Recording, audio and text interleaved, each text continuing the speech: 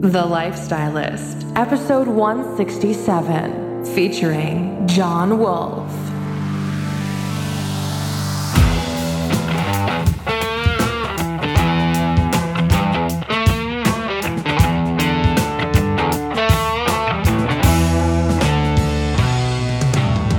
I'm Luke Story, a former celebrity fashion stylist and founder of School of Style. For the past 20 years, I've been relentlessly dedicated to my deepest passion, designing the ultimate lifestyle based on the most powerful principles of health and spirituality.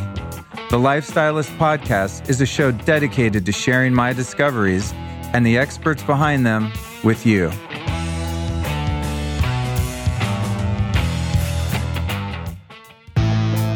If you've been listening to the show for a while, you've probably figured out that I'm a pretty hardcore researcher when it comes to finding healthy products, right? Well, one of the things I've been searching for a while is the number one best organic bedding that you can find. There's a lot of cheap, crappy stuff out there. And so I was really excited when I found this company, Altera Pure. And I got them on the phone when I thought about running their ads. And I do this with everyone, by the way, that I run ads for. I got them on the phone and I really grilled them about their whole process, the company philosophy, where the cotton comes from, where it's made, how it's made, who's making it, the freaking water that goes in the soil. You guys know I'm hardcore. And Altera Pure passed my test, my scrutinizing test with flying colors. These guys make not only really well-made and safe bedding, but it is actually really soft and comfortable. I don't know, they cracked the code on making soft organic sheets, which are actually quite rare. A lot of the organic stuff is like freaking sandpaper. So these are just beautifully constructed sheets that are really good for you. They're organic, no pesticides, they're non-GMO, they're very environmentally and socially sustainable. And they also are just very transparent. You can find out anything you want to know. You can call them. I don't know if you'll talk to the CEO, but you'll talk to someone. They'll answer any question you have, and they will prove to you beyond the shadow of a doubt that they are, in fact, making the healthiest bedding in the world. So if you want to check it out, go over to alterapure.com. That's alterapure.com. Enter the code LIFESTYLIST at checkout and save 15%. Pretty cool, right? I always try to get you guys a discount. It works out well for everyone. I win, the company wins, and you win. So go to, once again, alterapure.com. Enter the code LIFESTYLIST, and you will save yourself 15% off your order. Today's episode is brought to you by my friends over at Organifi.com. Really excited about this product. I've been using it for a few months, and I've got to say, they are revolutionizing the green juice game. So you probably know that green juice is good for you, right? We see them like in 7-Eleven now and airport convenience stores. That's awesome. I'm all for it. There's a couple of issues with green juice that I find troubling. A is a lot of times they come in plastic. B, they're loaded with sugar, up to 25 grams sometimes, which is insane. That's like a green Coke. But the main thing is they're just really inconvenient. They're not good for travel. Organifi has solved that problem by creating these single-serving packets of a really easy-to-mix, easy-to-use green juice superfood blend.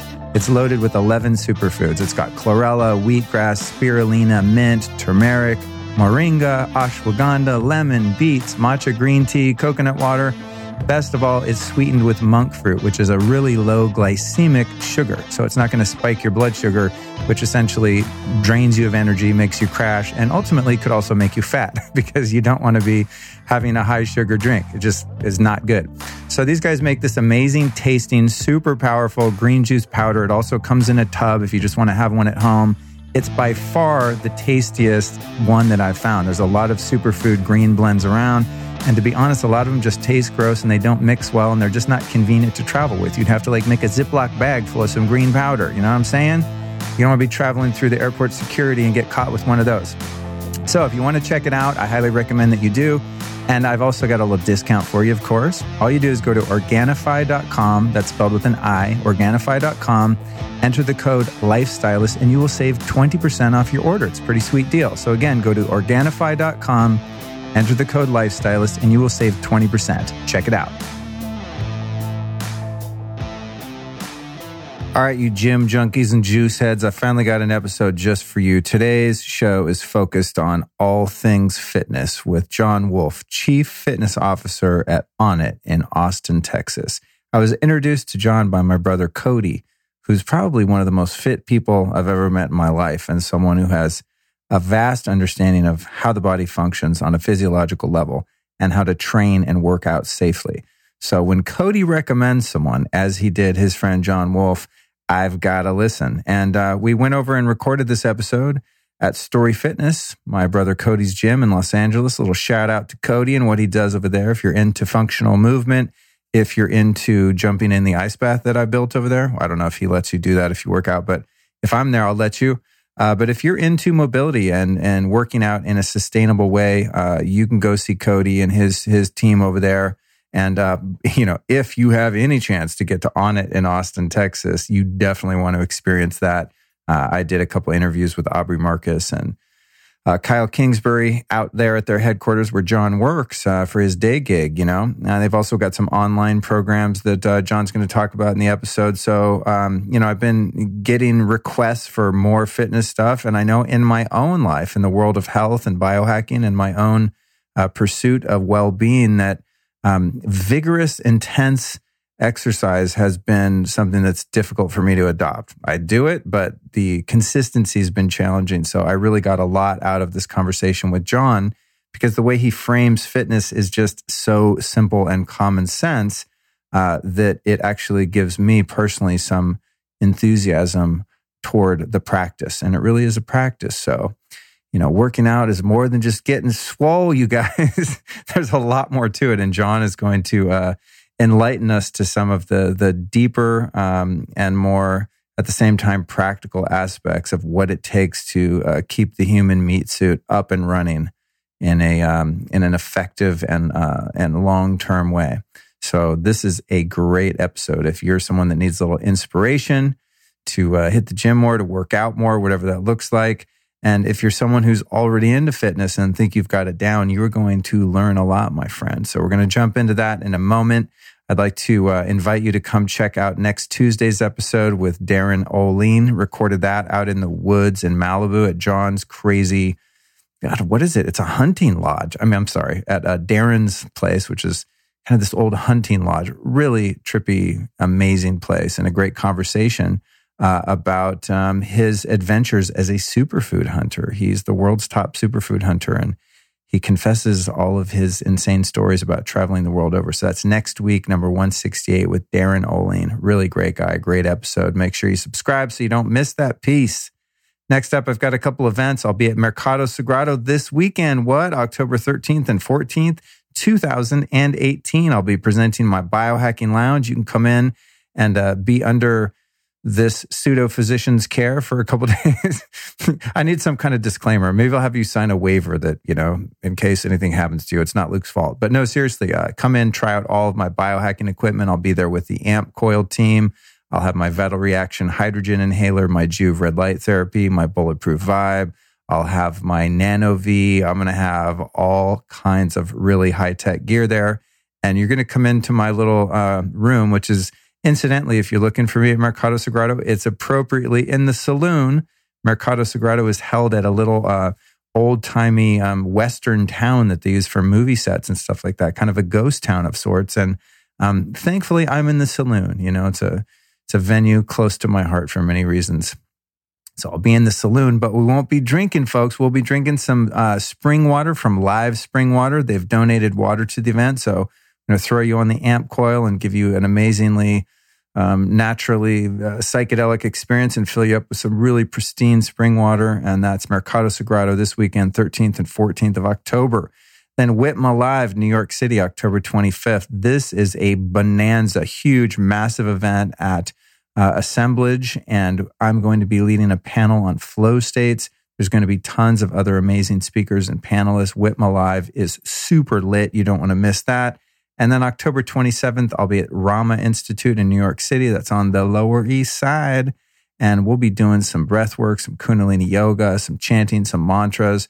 We're going to take a deep spiritual dive October 27th at Rama. If you want to come hang out with me in person, it's super easy as long as you're in a city where I'm at. Oh, God, that's one of my personal pet peeves, saying where you at, where I'm at. That's actually not English. But that's also called perfectionism. So come hang where I'm at these next events, or anyone's to follow by going to lukestory.com/events. That's lukestory.com/events. On to this episode with John Wolf. Here's what we talk about. I'm just going to cover that real quick, and then we'll just dive into it. So we talk about why Bel Campo is the best place in LA, if not the world, for good, clean, farm-to-table food. How starting martial arts at just 4 years old helped shape John into the man he is today. And he is one disciplined MF. It really shows not only his physique, but his commitment to all things fitness. The dark period of John's life when he started doing meth. Ooh, yikes. Wow. I used to do a bit of meth myself. Not a fun drug. I don't know why I did it. I guess I just like to do anything back in the day that made me feel different than I felt, even if it was worse, if that makes any sense. Then how John found himself on the side of a freeway, which led to his awakening. Amazing story of transformation. The open company culture of Onnit and their psychic cosmonaut experience is very progressive company out there in Austin, Texas. You wouldn't think Texas is necessarily the hotbed of consciousness research, but the guys over at Onnit are in their own little world. And so John gives us a glimpse into all the fantastic goings on as a corporation there at Onnit. Really cool stuff. How an alternative fitness system changes you physiologically and emotionally. How the functional fitness movement allows you to train hard, but also safely. Creating a framework of early and frequent success with limitations on how frequent failure occurs relative to an individual's resiliency toward failure. I can't believe I just said that one sentence. It makes no sense to me now that I'm reading it, but hopefully it did to you, and John's going to explain it. The natural movements that every human being should be able to do and use as an adult, but that many of us lose due to our sedentary lifestyle, and how you can regain those ranges of motion for natural movement. Really an important goal, and one that I've set for myself, and my brother Cody and John and different people are really helping me out with that. And then finally, what you can do to proactively integrate body support and recovery into your active lifestyle. So we talk about how you can integrate fitness into your day-to-day activities, not just, a set aside time to go to the gym. And I really relate to that model and have integrated that a lot more into my life, because that's how I approach spirituality. It's not like I have to go to a mosque, to a synagogue, to a church, to the Himalayas. What do they call it? Himalayas. I don't have to go there. I don't have to go anywhere special. I can have an experience of spirituality anytime I want, anywhere I want, although it's easier in certain places, obviously. And John has that same approach for fitness, turn the world into your gym wherever you go. And I think that that's really great and practical advice. So here we go. Grab some dumbbells, grab a kettlebell, do a couple push-ups, do a couple pull-ups, get yourself pumped for this episode all about fitness with Mr. John Wolf.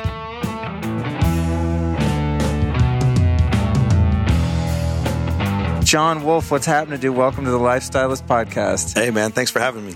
So we've been having a good time here, listeners. We just went over to Bel Campo, which is like a must-hit for anyone that comes into the city of LA that likes to eat good, clean, farm-to-table food. And now we're over here at Story Fitness, my brother's spot. This place is great. Yeah, and we're going to be talking about fitness here. So my brother Cody and John have a long history. They were going to meet up when John came into town, and we thought, shit, we might as well just record a podcast. If someone interesting comes in, we got to do it. Hey, man, it's a great opportunity. You were just in Austin, too, and we missed each other out there. So I thought, hey, this is a great opportunity to get a second run at that. I was on it 2 different days for like 5 hours a day, and somehow we kept missing each other under that roof. So yeah, but it was meant to be, because now here we are in LA, and you get the full tour of Cody's spot, and we get to do the damn thing. I got Bel Campo. I probably would never have had Bel Campo otherwise. Dude, Bel Campo is crucial. There's a few other spots, just lifestyle spots. We're talking about Kundalini yoga. There's a spot for that. There's a spot for everything here. But if you're going to eat, you went to the right place. All right, dude. So I want to get right into some fitness stuff. I've been doing the show 2 years, and the show is all about building the ultimate lifestyle based on the most powerful principles of health and spirituality. But I have to say, admittedly, since I'm not a huge fitness buff, this would be my 3rd show really dedicated to fitness. Well, I did a couple movement. I had Katie Bowman, I had Aaron Alexander.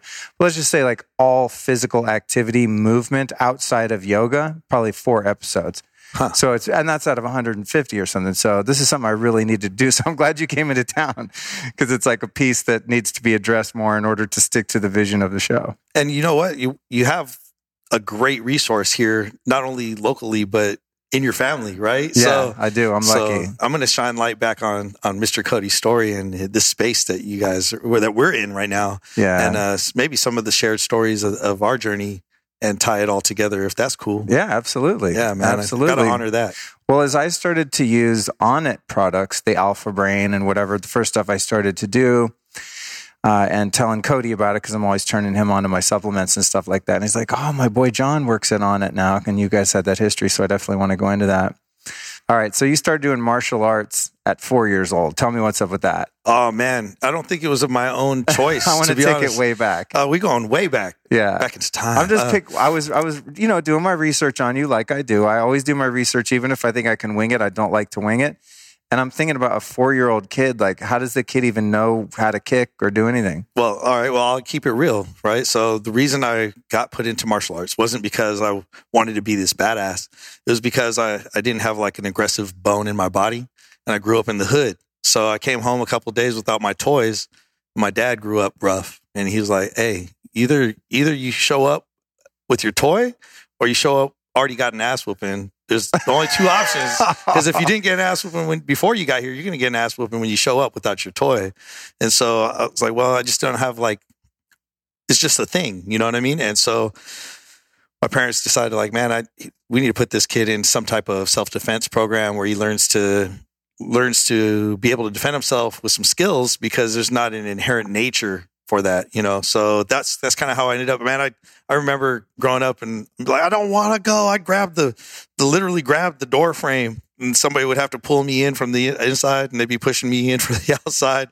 I think mainly because I got my ass kicked the first day by a girl. She was tough. Yeah, man. Oh man, that's hard to explain to the badass dad too. No, it was she was a badass. I mean, she was a couple years older, and she had already been competing in state tournaments. Okay. I just walked in kind of cocky.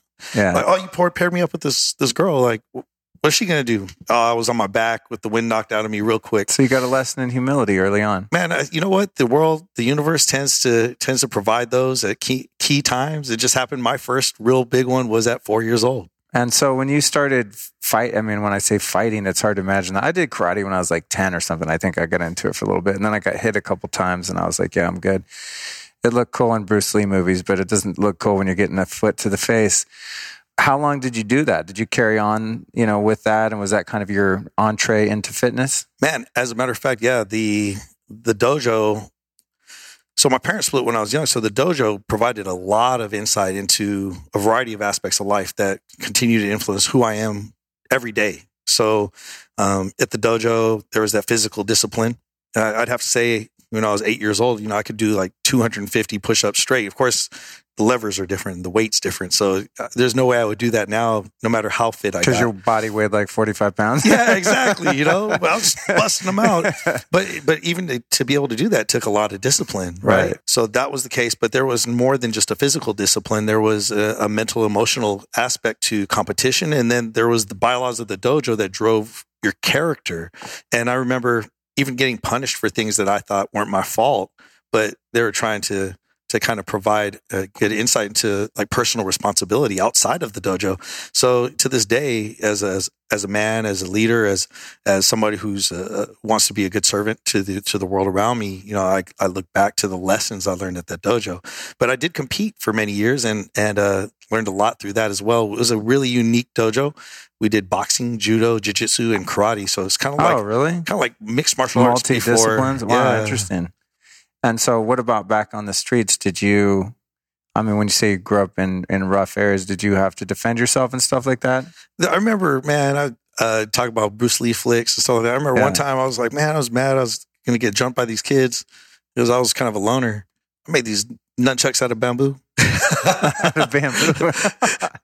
I might have smacked somebody upside the head with one of these nunchucks one time. It might have been me. Yeah. Well, probably me and one other kid. Yeah. But no, to be honest, I've been really lucky in life. The amount of times I've had to have myself involved in violent altercations have been relatively minimal. Not only because that's not my nature still, but I think that because of that skill set and because of the confidence of competing and being able to manage against people even bigger than me or of different size and backgrounds, physically, just never portrayed myself as a victim from then on, And so I think that's a big part of it is just is sometimes when you have that confidence or you have the skill set, you don't actually have to use them, And so I think that's been a big blessing as well. And now, portraying that kind of same confidence in the leadership role I'm really lucky to have has carried on very, very much so. Even actually going back to the dojo and thinking about how much this influenced me. I remember teaching the younger students at the dojo when I was like 8 years old. I was leading groups of other students. And now just thinking about it right now as we're sitting down, like, how much that's influenced my ability to present and teach in seminar format and group format. Yeah.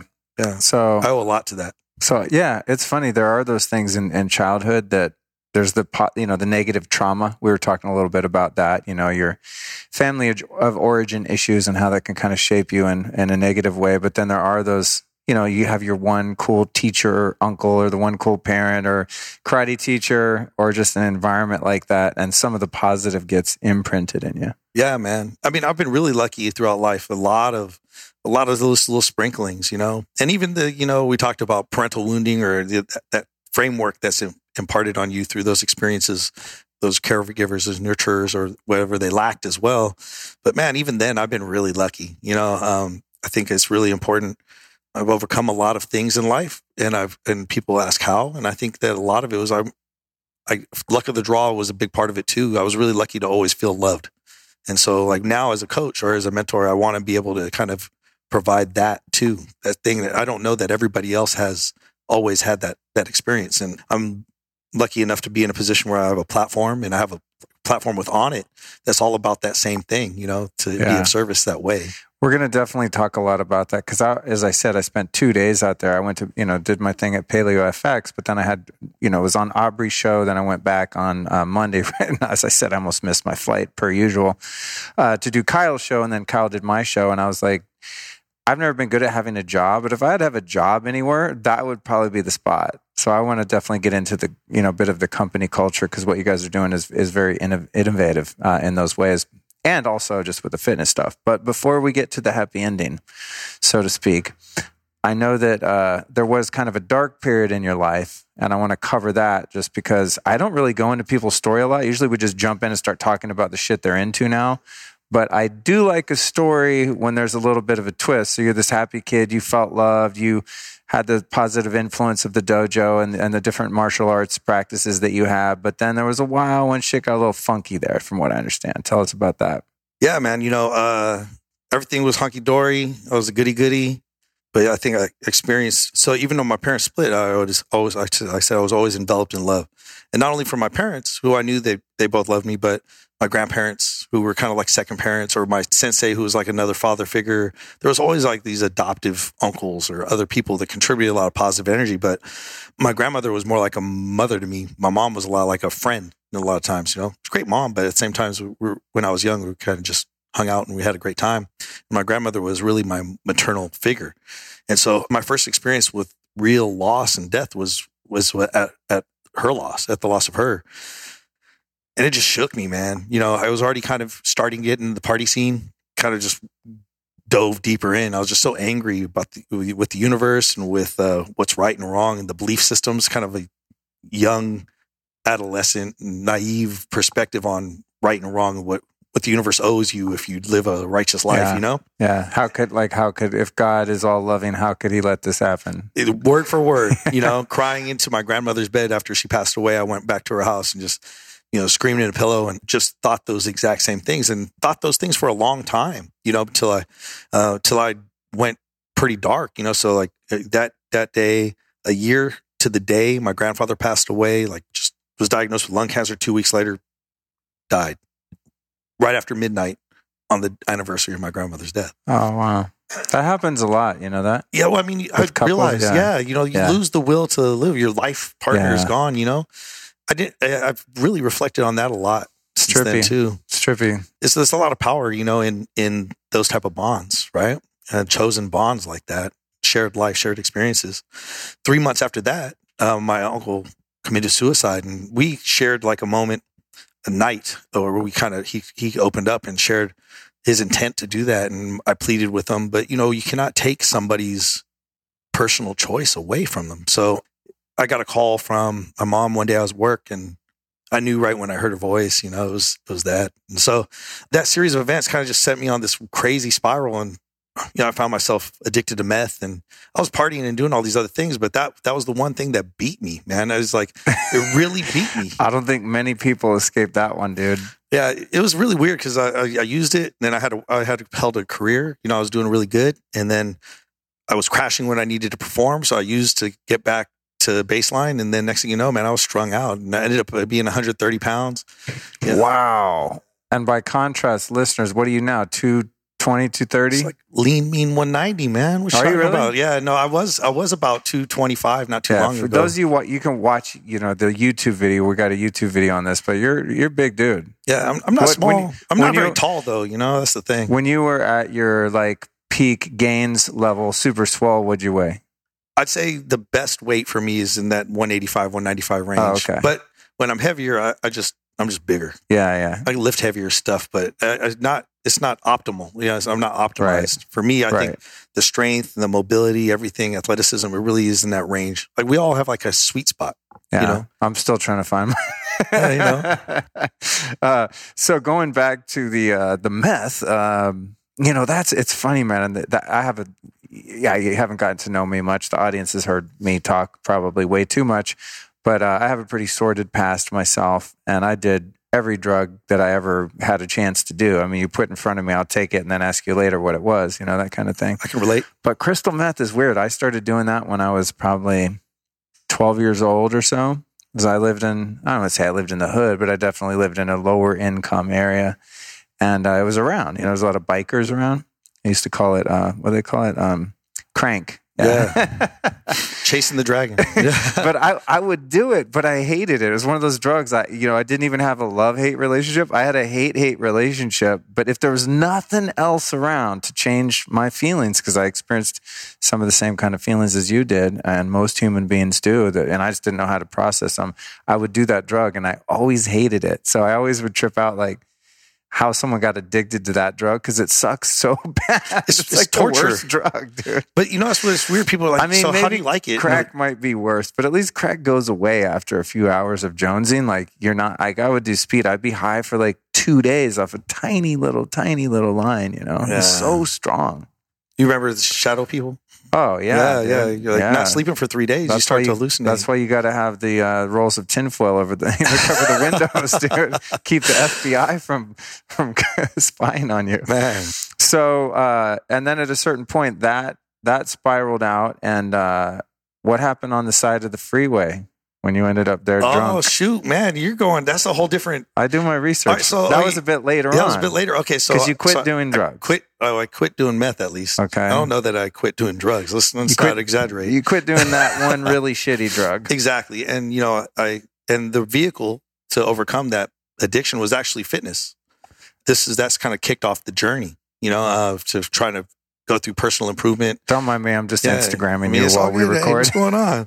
We're just talking about life, But yeah, so fitness was the vehicle I used to really overcome that. And then yet I still fell into, partying. I think that, the human experience, like you said, there's times things are still getting hard, and I still like to party. I just didn't want to be strung out anymore, and so still partying with alcohol.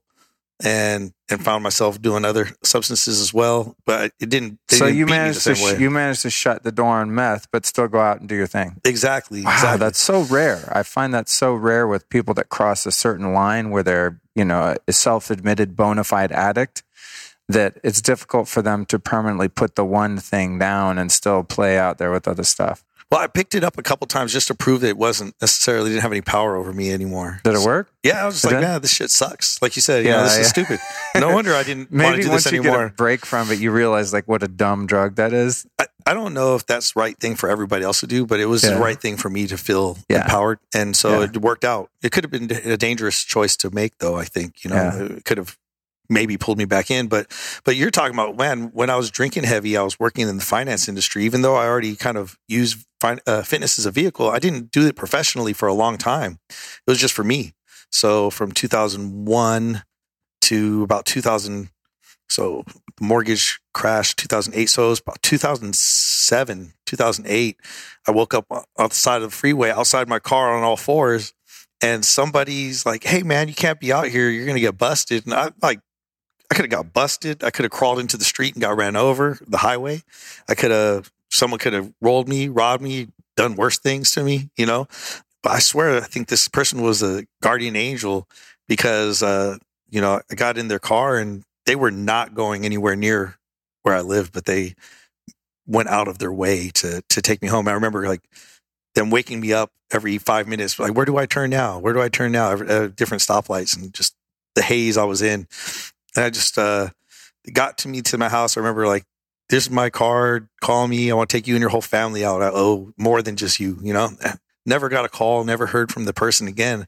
Totally convinced that person didn't exist. It was just some type of energy that saved me, Right. Because I have some kind of worth that I need to manifest in this world. And so I stopped drinking for about 3 years after that, and that was a good experience too. I just resets. There's these moments in life where you have to reset your perspective, shift. And it takes sometimes these big things. I've never, as many times as I partied and done everything, it's always the nurturer, always the one who took care of everybody, no matter how much I consumed or partied. Like if everybody needed to get taken care of, I was relatively sober enough. Yeah. And I've just never been that vulnerable. Yeah. I resented that feeling so much. So after that period of having that situation on the freeway and before that, the meth, have you been able in your life then to keep that under control? I mean, obviously you're very successful now. You're, becoming almost a worldwide phenomenon in the fitness industry here. So did you manage to kind of just get enough of a scare in you that you're able to integrate back into society and be successful, but not have to be totally stone cold sober? Yeah. I mean, I think balance is great. I still like to have some good drinks. Sometimes I'll like to have quite a few drinks, but I have a responsibility and a purpose in life that keeps me a lot more balanced. Yeah. I have a nature to go further, faster, down whatever path I'm on, including down study and fitness and other things that interest me. So it's only natural that, I might venture down that path of partying too much at some point in time, but it's all about being able to do that on a weekend and recover and focus in on things. It might be a weekend a month or whatever the case is, go to a music festival or whatever the case, there's opportunity. Someone's getting married or a bachelor party. I think that there's opportunities in life to have excess, but not necessarily live in excess all the time. You're fortunate to be able to have that option. Yeah. Some people that go down that road, it's just like black or white. That's what it is for me. It's just non-negotiable, but it sucks because sometimes I'm like, man, I wonder what it'd be like to just smoke weed every once in a while or, have that one beer or something, but it just, no, it ain't going to happen. It doesn't happen. But I respect that side of it too, and I don't have any qualms to say like maybe at one point in time, that'll be the right choice for me as well. Yeah. Well, at Onnit, I got the feeling definitely sitting down with Aubrey a couple times. He was on my show and then I was on his, and that culture seems to be very open to the idea of plant medicines, not, talking about drinking and partying and all that, but there's definitely like a lot of cosmonaut activity going on over there. It's like almost everyone I talked to in Austin around that scene was like, oh, did this many ayahuasca journeys? I think Aubrey did 17 or something. Kyle had done 20-something ayahuasca journeys. Have you gone into the plant medicine world as an exploration into your consciousness? Mushrooms. Okay. Actually, I'd have to attribute mushrooms to be a contributing factor to overcoming my addiction before as well. I just remember this one experience was meant to be recreational. It ended up being medicinal. Dude, that's funny, bro. I had that same thing happen. Man, I just had looked inside and I was like, whoa, I don't like what I'm seeing. Yeah. And that was a big awakening. But that's the one thing that in terms of plant medicine that I've had experience with. I haven't done ayahuasca, but I'm not against it. I certainly would be open to it. So let's jump into the fitness stuff then. So you go through that period, hit some rough times, there's a bit of darkness, you're like, oh shit, you shroom out, you're like, okay, I don't like this guy, I'm going to move in this other direction. And then you ended up starting your own gym. really going deep into the fitness stuff. You started working with Scott Sonnen after that, and then eventually getting into Onnit. Give me like an abbreviated sort of history of your professional journey. And then I really want to get into some of the nuts and bolts of the fitness stuff, because as I said, that's something I think the audience really deserves to know about. And, I haven't gone that specifically into it. So just give me kind of a little career trajectory, and then I want to get into some very specific stuff about movement and fitness. Definitely. So let's just say 2001-ish, I got into the desire to go through a journey of personal improvement using fitness as my primary vehicle. And then in 2002, really got introduced to a lot of unconventional fitness methodologies through Pavel Tsatsouline, and then led to me to Scott Sonnen's body of work. I just really thought, oh, this is cool. It's totally different than the flow of the currents in that industry. And I didn't like where I saw a lot of people going in that industry. A lot of people would just look like they're doing the same thing, feeling worse and worse.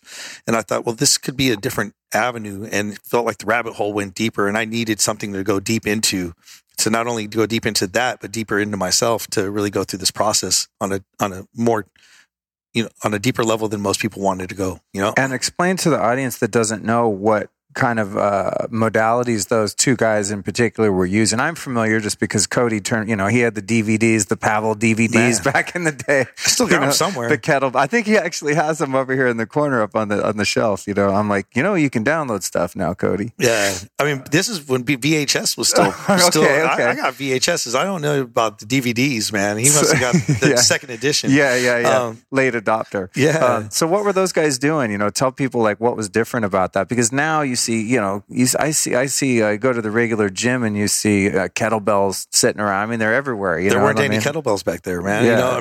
There's a reintroduction of something that was old and now new, right? And so Pavel Tsatsouline was writing for this magazine called Muscle Media 2000. And it was like the style of his writing, the dryness, the direct nature of his writing, and the value proposition of what he was sharing was so different and so refreshing. But he would integrate, Russian-based strength skill, training methodologies into his writing, and would tell a lot of anecdotal stories. But then as I got into his different bodies of work, they were really simplified, really effective bodies of work, like a strength program that really just used 2 exercises, but you use those same 2 exercises every day. That was awesome. I got really strong really fast. But then he also introduced me through his other books into joint mobility training, and even contract, relax, stretching, something that I still utilize those technologies today. And then that introduced me through like a little blurb he had about Scott into his body of work, which kind of used a whole bunch of like weird folkloric movements and dance interpreted and compiled into a fitness system, and then used a lot of ground-based movement from, ground fighting, judo, jiu-jitsu. And I'm like, of course I have a judo background. So as soon as we started getting on the ground, it started resonating with my body, I remember there was some of the first videos I saw of Scott Sonnen. Sonnen, is that how you say his name? Sonnen. Okay, of Scott that my Cody turned me on to. He was doing something. I think it was called. What was it called? Prasara yoga. Dude was moving like a fucking half cheetah, half ape. Just the craziest thing I'd ever seen. And I remember seeing that, going, that dude is like on to something, whatever that was. I mean, it almost even inspired me to want to move a little bit like that, because I literally never seen a human being operate like that. Well, that's really kind interesting of stuff. When I first saw a lot of that, that's what I thought too. Is like, man, this is a journey I can get behind and start to be on this process for a lot longer than just picking up and bench pressing something. That's the thing I think to me that was interesting about it, is there was a lot more depth there, and you could see like, holy shit, there was a huge benchmark, no pun intended, as opposed to like, oh cool, I'll go to Gold's Gym and like work my way up to like a heavier and heavier bench press. It's like, that's such a linear kind of, to me, as I said, someone who's not like very fitness driven, that seems like so boring and pointless. Exactly. But when you get into moving the body in all these non-linear, trippy ways, it's a lot more interesting. So you started diving pretty deep into that stuff then? Yeah, it definitely dove deep. We have some awesome people here with us tonight. I know we should have busted out more microphones. Sorry, you showed them over there. My boy Luis over here, he's known me back when I was going through the rough times. Shane was part of this journey in this system where he and I both became educators in that system. And Cody was part of that process. I remember Cody was there when we ascended to head coach status, and he was killing the game that first time I met him. That was in actually Moore Park, not too far away. And I just always had an appreciation, if any, for not only the athleticism, but the depth of character that Cody demonstrated. And I think that was a big part of that process, and that not only that system, but the type of people that it attracted is, like you said, a non-linear type of thinking. And now you talk about modern neuroscience, and it starts to unwind and unfold why it attracted people like that, because the concept of neuroplasticity and how you move affects how you think and how you perceive the world around you, how you perceive yourself in the world around you, how you think about critical thinking, how you look at problems and how you look to solve them changes. It's not a linear process any longer. It's not a no-win proposition. And I think that's, there's a collective consciousness that's come not only from those teachers, but from the people who are seeking. I think that's what's really driving this modern state of in heightened consciousness. Your listeners, the people who seek out Onnit, those people would have still been looking for something, but thankfully some of us were on this journey a little bit earlier in our process, and hopefully lay a better groundwork for those people to ascend faster than we did and with less falls. Dude, that's so interesting where you just went, how a certain type of person is going to be attracted to an alternative fitness system, right? An alternative way of training and moving. And then that method of training and moving actually changes you physiologically and emotionally, because someone who's been someone on the outside of this, thinking back to high school, like the jocks in high school, I fucking hated those guys. You know what I mean? Very like limited thinking, very like just square jawed, like knuckleheads. They just couldn't think outside of the box. Like the dudes at Keggers are just beating up innocent people for no reason. That's like the people I associated with like gym, pushing weight, getting swole.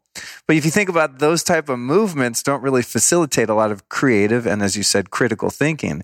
So that's a really interesting correlation, the feedback loop. Because now, all these years later, being into this, interview guys like you, Aubrey. I've interviewed the guys from Mind Pump. I went up there, did their show. I mean, I've been kind of luckily able to hit some of the top people in the field now, and you guys are all just really great guys. Thanks, man. Yeah, I like all the people you're that talking are about. loving and warm-hearted, and I'm just like, wait, I thought fitness dudes were like douchey meatheads, that are like all juiced up and like just want to go around and beat people up. And this is coming from like my teenage brain, but you know what I'm saying? Well, I mean, I'm still, when I look at myself in the mirror, I still see my teenage self. I think most of us do, right? I was a nerd, right? Oh, I hung out with jocks, hung out with thugs, and I kind of transcended that role. But if you define me, I was a nerd. You know what I mean? But you're right. You say like, who fits into the jock mentality is people who are naturally have physical attributes that let them overpower some, either like because you have height advantages or size advantages. So you learn to use those limited tool sets to get an outcome. And sometimes that can be a limiting factor as you transcend, right? If you don't use other skills to facilitate positive outcomes, then maybe after high school that no longer serves. You see that people that have athletic careers professionally, or it's hard to transition, or military service, the skill sets that really got you to be successful in one venue don't transcend into another without some type of bridge. And it sucks, no judgment for those people. They just happen to have a certain set of attributes that got them to be successful in one venue, and they were nurtured. And maybe some of these other things weren't nurtured. And so now, maybe what we can do is make sure we're not wasting human capital, whether it's in the tactical community or athletics community or academic community. You got kids that don't move around anymore. What's that doing? Wow. Making them more ADD-ish. Yeah. Like I'm thinking about the kid just with his head down who's already got scoliosis at like 7 from looking at his goddamn iPad all day. Yeah. It's crazy, dude. Man, text neck is real. It's bad. And also just not being outside. It's crazy. I think about kids that grow up in New York City. And it's like you get a little peek down the block, you go outside for a minute. I mean, I lived outside, thank God, when I was a kid. I was just running wild out in the country, I couldn't even I couldn't get back in the house until the streetlights came on. But I had to get in the house right when the streetlights came on. Right. You have to anticipate it. Yeah.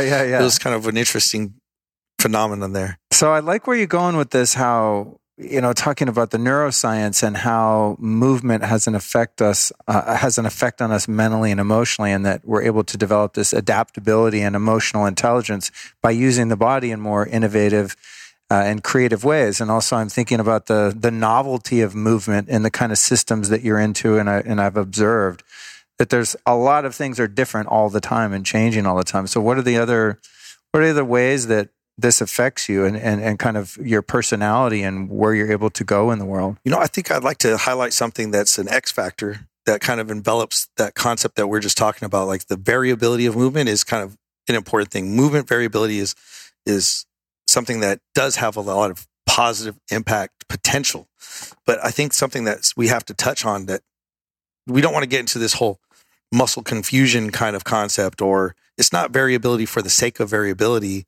I think that having planned progressive challenges, as within a coaching model, is really important for people to ascend and transcend like their current belief systems, but intention behind why they're doing what they're doing and what positive outcomes they hope to gain mentally, emotionally, psychologically is just as important. If you're not involved in the process, like bought into a process of personal improvement, you can do all those things and get some benefit, but you're not going to get all the benefit. You have to be truly involved emotionally, mentally, psychologically, and even have positive self affirmations and talks with yourself. Change the language of your story, right? While you're going through the training.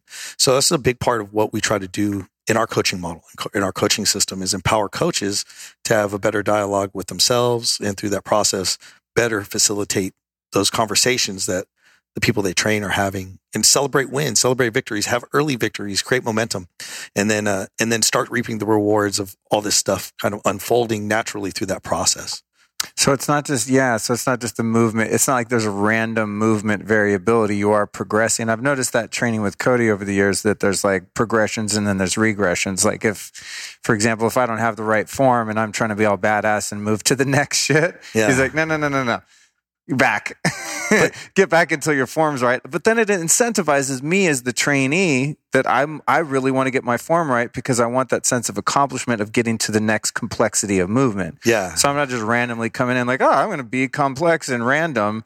It's like, no, there has to be somewhat of a plan there to get the desired outcome. And that's great too. That's like interesting. A good coach is going to regress you, but not as a form of punishment. It's like a step forward, even though it doesn't feel like it for you.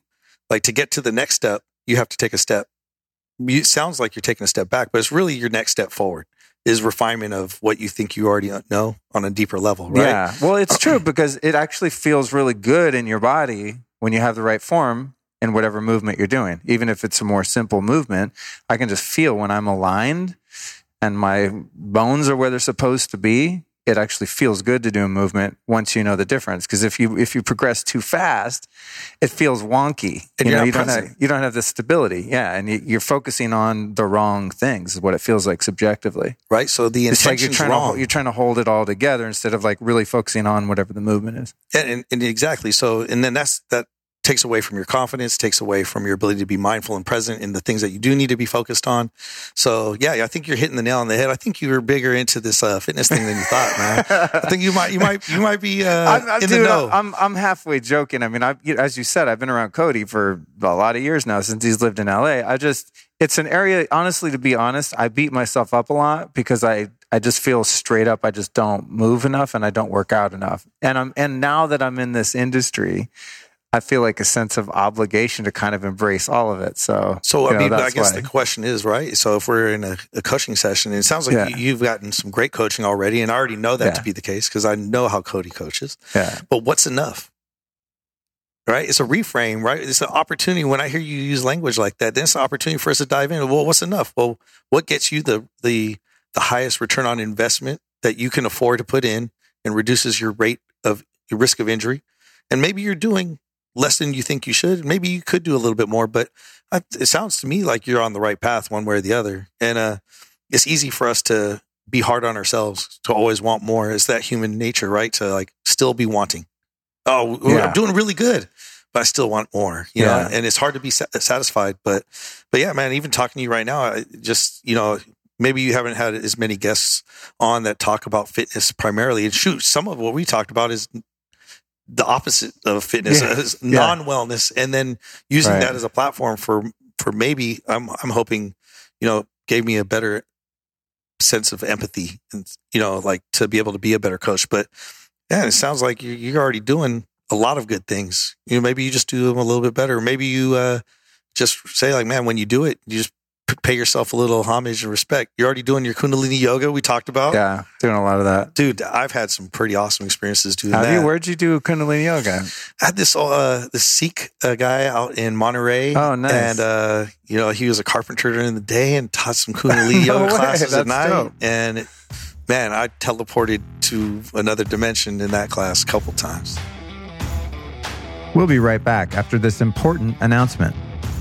Hey folks, listen, I'm about to turn 48 years old, and I was thinking about that today and the propensity that I have toward taking vitamins and supplements. And I thought, man, how long have I been taking vitamins and supplements? And I swear to you, my mom started giving me handfuls of vitamins when I was 5 years old. That's 1975. That's how long I've been taking vitamins, minerals, supplements, etc. And I don't plan on stopping anytime soon. What I have gotten better at, though, is my discernment about which ones actually matter and which ones I want to invest my time, energy, and more importantly, money into. And that brings us to today's sponsor, vitalreaction.com. That's vital-reaction.com. These guys sell something called molecular hydrogen. It comes in two forms: easy to dissolve tabs that you put in water, or a medical grade hydrogen gas inhaler. I use both of them quite literally on a daily basis. Now, this is a totally safe and non-toxic element. It supports the body's ability to maintain a condition of balance by neutralizing harmful free radicals and boosting your internal antioxidant system. So if blueberries are a powerful antioxidant, which I love, blueberries, right? Great. This is like blueberries on freaking steroids. It keeps your oxidative stress low, supports homeostasis, and literally decreases your chances of getting a disease. There's hundreds of scientific studies. There's also an episode I did back in number 112 with Tyler LeBaron, all about molecular hydrogen. This is powerful stuff. It's affordable. It's easy to use. It's very convenient. I literally don't leave home without it, especially on long drives and on flights. I'm pounding the hydrogen tabs like nobody's business. So if you want to check it out, which I highly recommend that you do, get over to vital-reaction.com. Use the code LukeH2 to save 10%. That's vital-reaction.com. Use the code LukeH2 and hook yourself up with a 10% discount. And now, back to the interview. Here's something good that I want to go into, though, in terms of the fitness and what each person is capable of. And I know this is something that we were talking about a bit at dinner, and Cody's been through it, and I'm going through it right now. I just had stem cell treatment, so my back's been really hurt, and I don't want to do anything too jarring, to my back. I'll give it a little time to heal, but then I fell out of the fitness, and he had issues with his neck, and so he hasn't been able to train the way he likes. So something I like about this whole functional fitness movement, the movement of movement, is that there is allowance to let your body rest. It's not just like this, go, crush it, CrossFit, ah.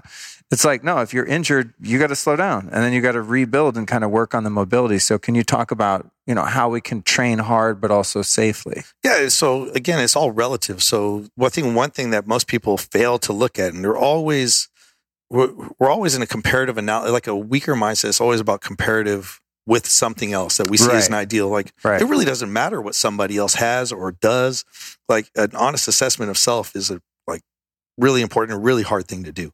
So that's why coaching is so important, right? You have to defer to somebody with good eyes that can see things you might not be able to see, and even recognize and celebrate things about you that you can't see because you won't give yourself enough of that love or credit, and then create a framework of what success might look like based on where you actually are, not where you want to be. And I think that that's such an important step in this process, is like recognizing where someone is, recognizing where they want to be, and then actually nurturing and facilitating that process. Yeah. And creating early wins just relative to the actual state that person's in, because, it's okay that you're in pain. There's plenty of other things we can do other than load you up and make you work out hard. So that's one of the things you say, like, go hard. And, it's just all relative. There's so many ways that we look at this. So one of the things we talk about in our system is unconventional fitness. So if you look at unconventional as a term, we look at unconventional warfare. At first everybody lined up with guns, pointed straight at each other and bang, right? Then say here in the U.S., we use guerrilla warfare. We started flanking the British and shooting them from the sides, running around. We weren't fighting by the rules. Why the fuck are we doing, pardon my language, everything based on what's we'll conventional? Put a little right? E in iTunes for that one. Conventional mindsets yield conventional results. And I'm not willing to take the norm as an outcome for myself or my clients, So what we look at is creating a unified synergistic approach to whatever it is that you want to have as an outcome, and not be attached to one method or any singular method or even any singular intensity, but whatever is going to get us the best outcome with the least risk, and create those early wins. Because if we start training and you're hurt 2 weeks in because I didn't do a good enough assessment on the front end, that's not going to help us get momentum. It's not going to help you feel empowered to keep going further or faster, or work towards getting stronger, or work harder, like you said, right? But if we do create some momentum for 4 weeks, and your mind, your nervous system all feel like, man, I feel safe, I feel empowered, I got this great momentum. All of a sudden, it's just like I always say, like with a kid, once a kid starts to walk, why is a kid going to start running? Well, because it's the natural evolution, right? Once you start walking, you're going to find that I just want to start running. They just want to. They're inclined to, because it's the next step. So if we take that process, if we look at, the developmental process of a child, it's a longer process, right? Crawling before you walk, they say, right? And so, but there's so many steps between that too. Before they stood up, they had to grab a table and work into a little squat. And before they stood up, they fell down a bunch of times. Before they took the first step successfully, they fell down a bunch of times. Before they ran, they probably fell a bunch of times, face first. We don't want to necessarily facilitate that many failures, right? And perceived failures. And man, I think adults are less tolerant to failure than kids are. We want to create a framework of early and frequent success with limitations on how frequent failure occurs relative to your resiliency towards failure. So, damn, that's good stuff. So, if we go through that process, it takes a highly empathic coach that understands. Cody and I were talking about, like, hey, our process, maybe it's not a year in or 2 years in before you master anything. Maybe 3 years in, you finally get it, but that doesn't mean you got it. It just means it's like your black belt. When you get a black belt, it doesn't mean you're done. It means you finally ready to start learning. And, I think learning comes from the repetitions of executing and being willing to be wrong fast so you can get to right faster. You know what I mean? Like, hey, I think this is what we need to do. Oh, shoot, that's not getting the outcome. Scrap that. Let's go with a different approach. And just any good clinician I know works on that same type of model. Like, okay, the 80-20 rule says this is going to work. Shit, it didn't work. Let's not keep on being attached to something that doesn't work. Let's do what works. And, in our fitness system, we have a plethora of different methodologies. We have a lot of different avenues, and we celebrate being able to hand off a client that might be better served by somebody else with a different specialty. We work as a team. We work it takes a village to raise a child. I think for any one person, it might take 5 different people with different specialties or insights to really serve them the best. And we can all work as a team. How many coaches do you guys have over at Onnit? At the gym there? Shoot, at the gym, across the different things that we do, I'd say about 14 different coaches. Wow. But they all offer something very unique. And it's not only even just the methods, but the connection. Like when you choose a coach, it's not only just like, oh, I like the way they move, right? But it's like, there's a vibe too, right? I think you and I were talking about that earlier. Yeah. You find somebody, you're like, no, I just want to hang out with this person. Yeah.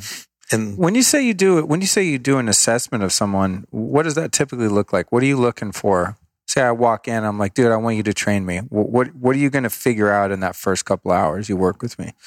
Anytime you're coaching, you're doing more than just facilitating a movement outcome, right? So I think getting to know you as a person is a big first step. So like, why does it matter? Why? Get to the why. What is it going to drive you when you want to quit? I need to know what that is first. What is the outcome you want, right? And then why is it you care about that? And then beyond what you think is the superficial reason why does it really fucking matter? When it will matter, why? For me, it's about being a better parent or being a grandparent that can roll around on the floor with my grandkids, and show them how to play and still be in a state where I can do that. I think that drives me every day.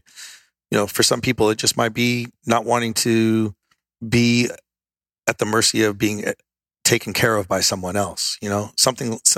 We have inherent whys, and then an honest assessment of where you are. And I don't think most people understand where they are. They just know where they want to get there in 6 weeks, 10 weeks, 12 weeks, and that might get you closer, but most of us are pretty unrealistic in our goals, right? So a good assessment of your physical capabilities, your attention span, like that's a big part of coaching too, is like, well, how well do you respond to language? Do I need to create a framework where there's a lot of self-limiting variations of movement so that even if you're not paying attention, you can become more aware, create a framework where there's a balance of those things. And then it's really about a relationship, like developing communication of trust so that when things do get hard, you believe that I'm putting you in a position to make a win. I think there's a big psychology trumps physiology. If you're talking That's about interesting, coaching, yeah, because I was expecting your answer, honestly, to be like, well, I want to see how their shoulder moves and if their knee's good. That's actually the last part of it is we go through a joint by joint movement assessment and see what moves and what doesn't move. Right. Because you get like big guys coming in there that want to, I want to bench this, bench that, and you're like, dude, you can't move. Like you don't have joints that are able to do those movements. Yeah, it's not safe, to load that joint per se. That's a big part of it. But there's ways to work around a lot of that too. You can limit range of motion. You can do certain things. So you can give them what they want and then you give them what they need as a part of the process too. To be honest, it's really hard to do, but we're working on trying to envelop a lot of this stuff and package it in a way where people can consume it in mass, right? Like through the delivery of digital media. And it's hard because, some of this is really interactive, but at least there can be language and there could be the expression of that stuff, delivering stuff even virtually through streaming media and things like that. And like we said, people want the results in 6, 12, 18 weeks. Nobody wants 18 weeks. They want 6 or 12 weeks, right? 90 days or less. And so we started working on delivering, our formula in kind of 6-week bite-sized increments. And so, yeah, a lot of the stuff we're trying to fold into something that people can consume at home digitally and make it available all through Onnit. Yeah. Smart. Yeah. Because you guys are in Austin, that's going to be a problem for someone in Chicago or wherever, I'm in LA, bro. What are you talking about? Well, today, right? Yeah. But there's only so many of us, but we have like over 1,000 coaches that have gone through our education system. They're all on different levels of evolution of how they deliver it. Because like I said, even as a coach, you start to learn through the process of working with people and different people, different sizes, shapes, ages. It's really important to get your reps. But man, we're really proud of the way we've tried to empower the coaches within our system. And a lot of people have come through our system just for personal improvement, like I told you my story. And I think that, when I started that process, I always tell people when I start teaching a seminar that, if you start this journey this weekend to be here just for yourself, realize when I started, it was 6 years later, I started training people for money. I trained people for free for 6 years in my garage, but I didn't know I was going to land this awesome job at Onnit. Right. Yeah, it's been a pretty cool journey. When you talk about your why to be able to roll around on the ground comfortably as an old man and play with your grandkids, what are some of the other natural movements that a human being should be able to use as an adult that ages that we've lost because of our sedentary lifestyle? What are some basic movements that you think we're kind of have lost touch with that'd be good to work on just as a foundation? Well, I think, I like to pay homage to a lot of other people that contribute to my level of awareness. So Cody and I were talking about some people that contribute recently to newfound awareness. Dr. Andrea Espina and his FRC and FR systems. I'm sure you've heard Cody talk about them. They've been working on me. Yeah, man, it's cool great stuff. Yeah. If you look at what people truly lack, and they're doing a lot of these more in-depth assessments, we could say like shoulder and hip internal rotation is lacking pretty much everywhere across the board, and it's causing a lot of people's pain. Those things alone are not enough, though, and I think if we looked at those things as like, okay, those things suck on most people. We can work towards improving that, but then we have to also integrate how this part and this part and this part and this part work into like movements that we can utilize to function in the world and interact with stuff. And so like keeping things simple is super powerful, because if we can group things into like 4 different buckets, then even if more stuff fit into 4 buckets, we can kind of classify things. And, I think for me, I'm really simple. I can think about 3 or 4 different variables at any given time at any different level, so, groups of 3s, groups of 4s work really well. A guy by the name of Dan John, he goes by 5. And I thought that was really cool. Squat, hinge, push, pull. So what does that mean? Well, can I hinge at my hips, create a disassociation between my lower body and my upper body at a nice angle? Can I squat like a child would squat developmentally? Ideally for us, we were working more towards that developmental squat.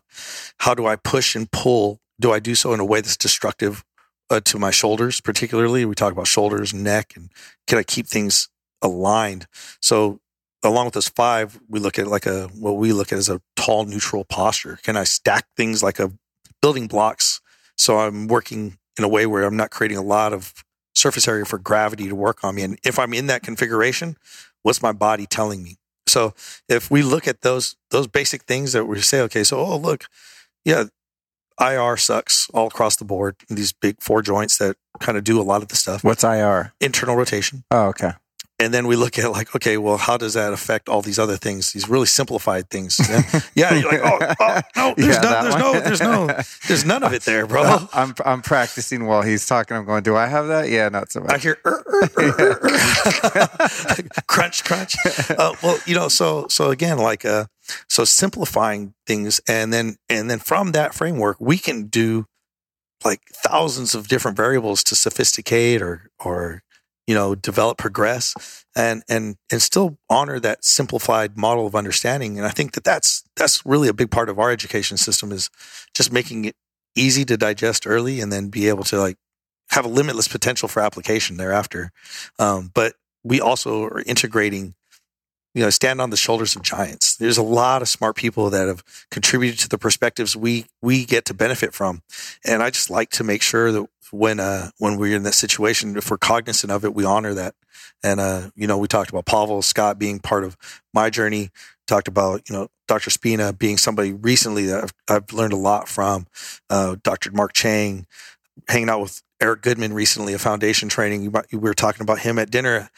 I feel like there's so much growth that can happen through collaboration and honoring the perspectives of all those people, and just being the person that aggregates that in a meaningful way. People don't place enough value on that. You guys, you interview people. What does a museum person do? You curate. You're curating content, right? And that's a powerful thing. I think for fitness, that's really what I've been trying to do for this last decade, is curate the content that I feel is valuable and put it in a way that where everything can be celebrated in unity and synergistic and complementary, and at the same time really simple. That's really well said, man. Where do you see fitness going at Onnit and in your world? Like, if you had a dream over the next few years, what kind of stuff would you like to see integrated that's kind of missing at this point? I'm seeking constantly. So, we talked about recently hanging out and getting to know Dr. Eric Goodman and his body of work. And I'm thinking, wow, that's so complementary to the perspectives that we've had. That's the next journey. The next step for me is to delve deeper into that work and figure out how to integrate it more meaningfully and in a way that serves him and his community as well as he serves ours. Right. And so for me, that's the biggest thing right now is collaboration, I think, with organizations and individuals that bring value to the people that have already joined me on this journey. And hopefully, a whole gaggle of people that are going to opt to join in on this movement of self-improvement through the Onnit lens and through all the network of people that are choosing to support that process, either through their own communities and entities, which are awesome, or, collaboratively within ours as well. I think that's so healthy what you guys are doing culturally. We were talking about Zappos, on the way over here, and I just read the book, Delivering Happiness, and it's so cool to see a company like yours operate. to get to come in, someone who hasn't had like a corporate job, and then especially in the fitness industry, and to see that degree of cooperation, reaching outside to other experts and integrating them and creating relationships and systems where everybody benefits, a 360 win. I just think it's such a cool direction, as pessimistic as some people are about where we are in the world right now. I guess because what I do for a living, I get to see sometimes only the best stuff, which is that. It's exciting. I'm like, oh, cool. I want to see what you guys, integrate next, because it is really, there's so many things that you can kind of throw in the soup, to make a good gumbo. And it's cool that you guys have such an inclusive attitude rather than an exclusive attitude. Yeah. I mean, if you want to self-select, we're not going to turn you away. You can be anywhere on any step on your journey, but if you choose to be part of our community, then you have a place, and there'll be, a coach or somebody that's going to be the perfect person, hopefully, to help facilitate your next step in the right direction. It might not be me, or it might not be the coach that you see on Instagram that's doing certain things. Maybe you just need the first step, and I'm really excited about creating a community that can kind of fulfill that dream and kind of keep the intent behind all of that true to at least my vision, Aubrey's vision, and the growing community of people at Onnit. So it's been really cool. Like I said, even at Onnit, a lot of us have been like individual personalities kind of moving our agenda forward. Lately, we've had some really big wins, right? That required better collaboration interdepartmentally. So I'll just to be completely transparent, a lot of us were kind of working in silos, right?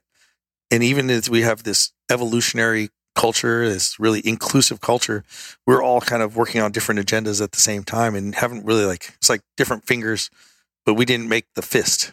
Like if you poke somebody with a finger, it could be really annoying. But if I hit you with this fist, well said. It could have a lot more power, right? Right. So I've been celebrating this recently with our COO, Jason Havey. We've been talking about, well, wow, look at what we've been able to accomplish lately. We recently partnered with this industry leader in the fitness and wellness space, this company called Exos. And that required all hands on deck collaboration.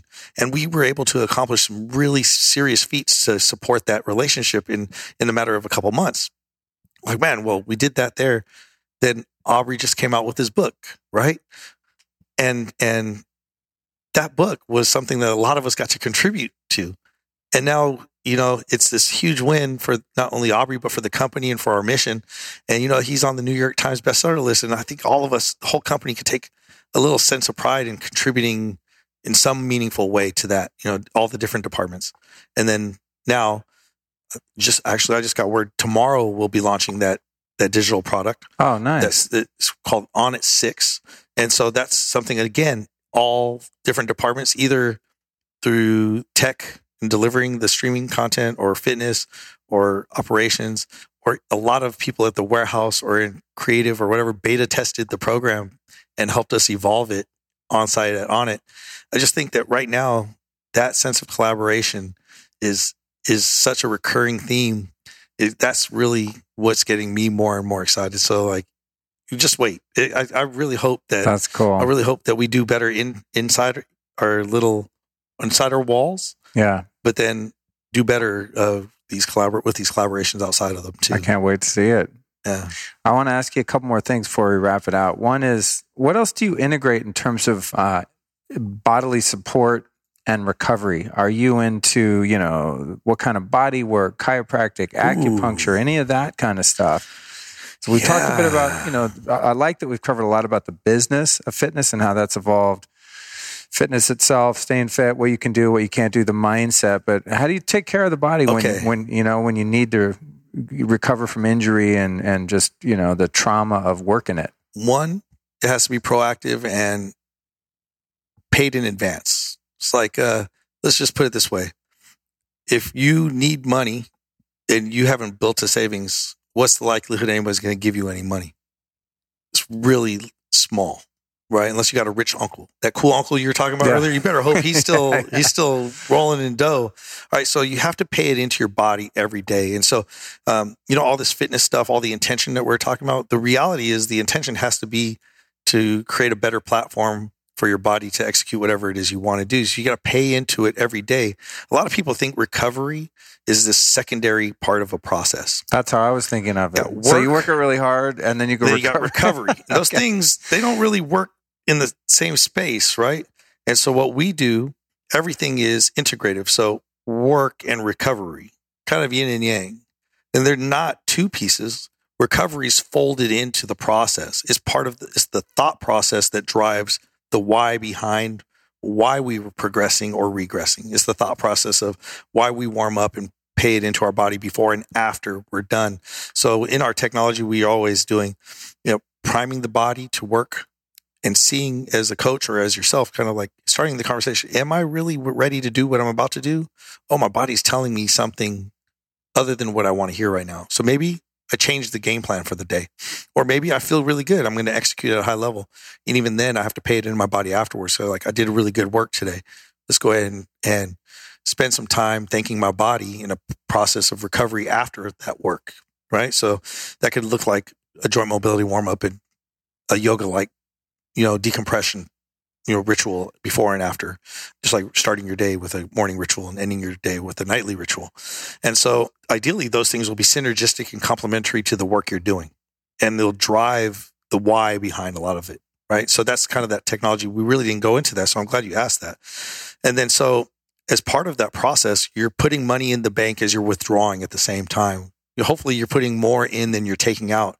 I like to always think that, like, well, in the delivery of fitness and in your lifestyle, you might want to put in twice as much as you're taking out in terms of time and energy.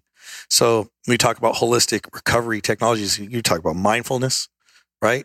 So if we do a 1 hour workout, literally about 30 minutes of it's going to be going towards either priming the body through preparatory drills and mobility activation, positional work before we even start loading the body. And then at least 10 minutes, let's just say 25 total minutes of restorative or recovery or preparatory work that's really designed to just make the body function better, to work harder during the time that you can work, or work better. It doesn't always have to be harder. But then if I was 2 to 1, I'm still not in ratio. So I might want to have a good mindfulness practice, a good breath work practice, and we add some time. So if it was like 30, 35 minutes, 2 to 1, 70 minutes. Okay. So got 25 minutes of recovery within the workout. I still need to make up 45 minutes somewhere. So like, if I have a morning ritual, I have a night ritual. So maybe that's another 15 minutes on each side. It's another 30 minutes. Still need 15 minutes somewhere. Maybe I go do some meditation in the meditation room at Onnit, where you had an experience, yeah. or maybe I do, almost had to call 911. I meditated so hard in there. Yeah. And then, some of the practices we've had on site that we find really powerful are dry needling. Wow. That's really great. Really powerful, but again, it's practitioner dependent. Again, another one that's practitioner dependent we really like is fascial stretch therapy, which is a passive stretch kind of technology that someone facilitating you going through ranges of motion, a lot like what we talked about, range of motion training that you do actively. They can take you through larger ranges passively, prepare you to actually be in better positions that you can go through as well. So it's actually, there's just such a cascade of these other things, and you have to find what the right ratio is for you. But, we can throw in, you said chiropractic or massage or cold therapy. Right. But literally, and we look at a cycle of training. I'd love to see people look at how much time and energy they're putting into recovery, down regulation, and mindfulness, and add all that up together as in a weekly or monthly basis. Because a day in, day out, it might not work the same way. It's too granular a lot of times. But we look at a 4-week, a 6-week, a 12-week timeline. Some days you might have more recovery than 2 to 1. Some days you're going to have less. But ideally, I'd love to see over a course of time that people care about how much they're putting into the bank more than they take out. Because you know what happens if you keep taking out more money than you're putting in at the bank. It's called overdrawn. Man, and then you got to pay penalties. It's called injury, man, yeah. Or burnout or $27 late fee, over the limit fee. Yeah. Yeah. I know about those. That's cool. That's so sorry, cool. man, I got off my high horse there, but no, I love it, dude. That's what I'm looking for. I mean, that's what the people need to know. You got to understand there's a lot of people listening. They're probably not doing a lot of movement. They don't think they like fitness. They don't like working out. Or there's people that are maybe in a paradigm that's becoming stale for them. And they might hear this and go, oh shit, this is a different way of thinking about it, you know? Well, if it's getting stale, we're in this age of abundance of well-educated specialists and practitioners. And then you have people like us, and what we're trying to bring up are generalists that can tie and glue it all together for you and maybe give you a perspective of how to balance all these things in a way that might serve you better and keep you from feeling stale, keep you from feeling like you're no longer enjoying the process, because there's so much out there to experience. And you, like you said, you're in this really unique position where you get to see the best of the best, but it's also the choice you're making, right? You choose to seek out the best of the best and hang out with them and be inspired by that. And I think that we're in this age where wherever you're at, because of the internet, because of the choice that you get to make about what type of information you let in,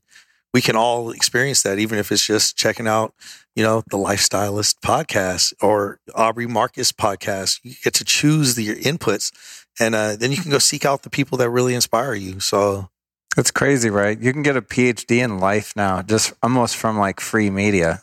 I'm still blown away at the stuff I get to take in every day. It's crazy. I got an Audible account. That's not free. I've been buying all these audiobooks, and I'm just like, dude, literally anything you want to learn about, you can learn about driving around. You talk about Audible. It's crazy. I got this ritual, my morning ritual, right? Literally, if I'm trying to lean out, so I'm getting my secret. Shh, don't tell everybody, okay, Luke? 20,000 people are about to hear your secret. Fast and cardio. It's not really that secret. We talk about balancing mindfulness and effort. And I think some people are so fixated on burning more calories, doing more in less time, efficiency, optimization in that way. They miss the boat. It's not always a competition of what you can do more of in less time. For me, I do fasted cardio in the morning to teach my body to have better metabolic flexibility. So I keep my intensity really low, but I listen to Audible. And what I find is if I'm in a state where I'm not in a sympathetic state, I'm not getting excited through my movement, I'm in this meditative zone of movement. And if I can listen to my Audible book, my audio book, and take in the information, because I only listen to self-improvement stuff or things that like I'm trying to take in to better myself. If I can be aware of this information and I'm in this meditative state, I find I'm hyper receptive. And if I start moving too fast or pushing too hard, I start hearing less of what I'm trying to listen to. Totally. And it actually is counterproductive from the fact that I'm trying to I'm just moving to restore my body and also put my body in a good state, but also trying to put my mind in a good state. So when you talked about Audible, I just had to share. That's really interesting, because sometimes when I come here to Story Fitness, I come to the classes, right? And there's music bumping, there's a bunch of other people, and those are like 20-minute. Well, we do the mobility, then there's like a 20-minute high intensity interval type thing, and then there's like a compensation yoga kind of stretching thing at the end. He knows what's up, right? But in those classes, the fucking music is bumping. And I find it really, especially if it's rap, but even if it's rock and roll, which is my music, I find it really annoying because it distracts me from my workout. Like I can't focus on it takes every ounce of energy to get through a high intensity workout for 20 minutes. So I like coming in by myself, or now I work with one trainer, and then it doesn't have to be loud music and stuff, so I can work out really hard. So it's funny. It's it's the same thing for me, but I need like quiet if it's really hardcore, because the music takes me out of it. But if I'm doing like jumping on my rebounder or just whatever, then I love having audiobooks on or like music on, because I can take it in. That's so interesting. But I never realized it until you said that. Just funny, cool. Trippy things that, this has just been something I realized recently. That's really good, to the receptivity, and that it also speaks to the Kundalini yoga and that whole thing. There's different types of movement involved in that, and there's always music and there's always mantra and chanting. And I've always felt that the mantra and the intention, that good spiritual energy, it gets into you more because you warm up. That's the first thing you do, is you get the body ready to take that download of spiritual energy, for lack of a better term, So that's cool. That's good shit, dude. Well, man, it's getting late over here. I know Cody's sitting here. It's like 3 hours past his bedtime. Probably yours too. You've been traveling today. So I'm going to let you guys go because I could do this forever. We'll do it again. But I want to ask you in closing my constant question that I don't think I've actually ever forgotten to ask it, which is astonishing. And that is, you've taught me tons today, John. You've taught our audience tons. Who have been 3 teachers or teachings that have influenced you in your life? Not necessarily in fitness, just someone that you might recommend we go check out to learn from. Well, the first one we've already talked about. I pay homage always to my teacher and sensei at Bojuka Ryu. Unfortunately, he's passed away since the time that I got to spend with him, but I love to honor him all the time. Is that someone we could look up? You could, he started his own martial art. Okay. But I'm always looking for in the show notes. Sometimes my producer, they call me and they're like, we can't find this person. I'm like, that's his grandpa. Yeah. Like, he's not famous, Yeah. Sensei Eddie Stewart, All right. that's been a big part. And coming to Onnit, there's been a lot of learnings, just what Aubrey Marcus has done right to create the culture that he has that supported me to allow me to be successful and thereby hopefully allow a lot of other people that I'm mentoring right now to continue being successful in ways that we have yet to realize, and I'm really excited about that. Third, who do I want to say third, man? There's this, it's just weird to say. There was this high school teacher. He's another person that you're probably not going to look up and read about. Mr. Jones, my old physics teacher, one of the most inspiring teachers I've ever had. And I'd like to pay a little tribute to him if he gets to listen to this. But we'll circle back. We'll go with somebody that actually... That's cool. You could send it to him. Yeah, man. I'll try to find him. But one thing that's been really impactful, I've really learned a lot from, is the 5 love languages. So just learning. That's funny. I just ordered that on Audible yesterday, dude. Yeah. How funny. Just realizing that not everybody wants to receive the same way and isn't fulfilled. What's in your the same type? way. I'm a physical touch and words of affirmation. Oh, okay. So I hug everybody. I don't know if I've hugged you yet, but I'm gonna hug you before we're done with the night. Good. I like hugs. Yeah, I'm down with that. Yeah. So those are my thing. How about you? Well, I haven't read it yet, but I did explain to myself to someone who's familiar with the whole assessment thing, and what they ascertained is I'm whatever type it is that needs to be told like you're doing a good job words all the time. Words of affirmation. Yeah. Like, hey, you crushed that. Good job. Thanks for doing that thing. Like, if I don't get appreciated, I'm bombed. Yeah. That's pretty much all I need. Is just like be like, hey, I noticed you did that thing. Thank you for that. I appreciate you. Yeah, thanks, dude. So you can thank me for having a podcast, you guys, by going to lukestory.com offering a pledge. No, I'm just kidding, but not really. Listen, dude, thanks so much, man. Really, I'm really glad we got to meet up on your trip here to LA. Thanks for coming on the show. Where can we find you? Website, social media, all that stuff. I don't have my formal website up and running right now, but it'll be coachjohnwolf.com. Cool. Instagram /coachjohnwolf. Check out the upcoming project we have at Onnit, onnit.com/6, SIX. That should be up and running here shortly, so keep an eye out. Sweet, man. Thanks, dude. Appreciate you coming out. Right, thanks. All right, hold up. Stop taking that selfie of your abs in the bathroom mirror at the gym. Just hold on. We got to do the outro to the show. I'm sure you got very excited. You started pumping some iron, doing some jumping jacks, throwing them weights around, hitting the elliptical, doing all the things you do. No, but seriously, we have to do the outro. And the outro is for a couple different things. It's to give thanks. It's like Thanksgiving at the end of every show. So first and foremost, I want to thank you. I want to thank your ears that are listening to my voice right now. If you have the ability to do that, which I'm hoping you do. Otherwise, it'd be a real boring show. And I'd also like to thank John Wolf, man. What a great guy. What a great dude. My brother Cody was right. John Wolf is the man officially. That's capital T, capital M, the man. John Wolf from Onnit. Amazing guest, amazing guy, very inspirational. And then I'd also like to thank our 3 show sponsors, man. Vital Reaction, a new sponsor, a product that I've been using for a long time. If you could see me, like have a hidden camera in my house all day long, you would be amazed at how many times I go into the kitchen and drop 1 or 2 tabs of the Vital Reaction molecular hydrogen in a glass of spring water and pound that down. It's kind of like almost every time I get a drink of water, which is, 3-4 times a day. I probably have a nice solid glass of water.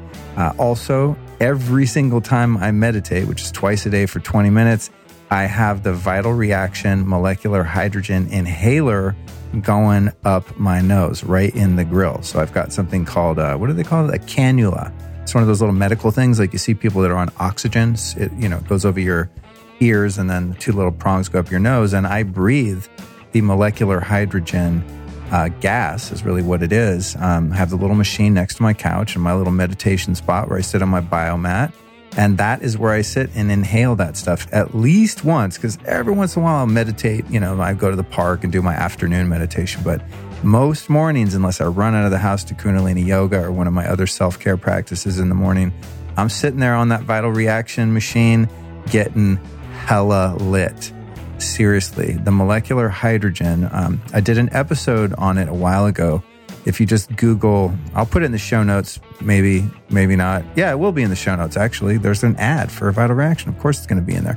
You can just click on that, but you can also go back and just Google Luke Story Hydrogen, and that episode will come up with Tyler LeBaron. I did exactly an hour that I recorded with Tyler, who's not affiliated with any company that sells any products. He's just an arbitrary science geek that I interviewed at the Bulletproof conference last year. And we did an hour all about hydrogen and how powerful it is for healing and anti-aging and disease prevention, and even in some cases treatment. So it's really powerful and really safe. So I want you to get over to Vital Reaction, and that is vital-reaction.com. And here's what's super sweet. If you use the code LukeH2, that's LukeH2, get it? Like H2 hydrogen, yeah. You will save 10% off not only the molecular hydrogen tabs that you drop in water, but also on the Vital Reaction Inhaler, which is a couple of few $1,000s depending on what model you get. So there's a substantial savings of 10% at vital-reaction.com using the code LukeH2. Then on to Altera Pure. My buddies from Ojai, California. The softest, most luxurious, high-quality, gourmet-level organic sheets on the market. I've been searching for organic bedding for a long time. I've not found any bedding that comes close in terms of the entire seed-to-sheet process. I mean, we're talking non-GMO, no chemical treatments, no fire retardants, no weird stuff that's going to give you a bunch of diseases while you're trying to sleep and rest. Altera Pure sheets, amazing. I've got the duvet cover, the pillowcases. I even travel with the pillowcase. Like I'm like Linus off Snoopy. What was it, Peanuts? Yeah, with this little blanket. I'm like that with my little pillow. I use a Samina pillow. Best pillow in the world, by the way. They're not one of our sponsors, but there's some kind of discount on Samina products on my website, lukestory.com/store. You can find all of this stuff. There's a section on sleep, and you can find this amazing pillow.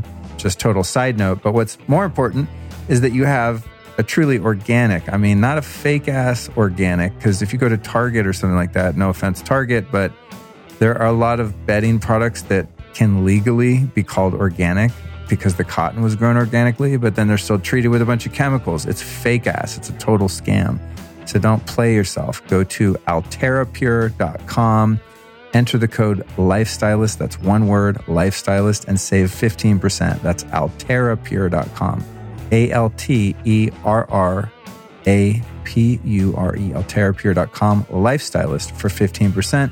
And then finally, our buddies over at Organifi. They're a sponsor of almost every show, and I love Organifi. You guys know I take this stuff every day. I don't run promos for anything that I don't personally use. That's my rule. That's my integrity. That's what I stand by. And you can go to Organifi.com/Luke. Enter the code again, one word, LifeStylist, and save 20% over there. That's Organifi.com/Luke. Organifi is spelled with an I. They got a little slick there. Probably because Organifi with a Y was probably taken, and whoever's squatting on that URL probably wanted $100,000 for it. But seriously, Organifi, Altera Pure, and Vital Reaction. Thank all of you. If any of you, the reps from those companies, ever get around to hearing the end of my shows when I do the outros, it's a little bonus plug for you guys. I love you all. I thank you so much. Thank you for listening to the Lifestylist podcast. Do me a huge, massive favor. And just right now, like seriously, I'm not even playing. This is what we call in the business a call to action. So I'm just going to be transparent. This is a call to action right now, straight up, listener. I want you to, stop this, press pause as soon as I say go, and then reach down and click on the share tab on your podcast player, whatever you're listening to, copy that link and just text it to one friend. That's all I ask. Share the show with one friend or screen grab the player and throw it up on your Instagram stories. Whatever you can do to help spread the word about the Lifestylist podcast is greatly appreciated. I'll be back in your brain, back in your ear canals, drilling right into the dome next Tuesday with Darren Oline for number 168, where we talk about confessions of the world's top superfood hunter. This episode of the Lifestylist podcast was produced by podcastmasters.net.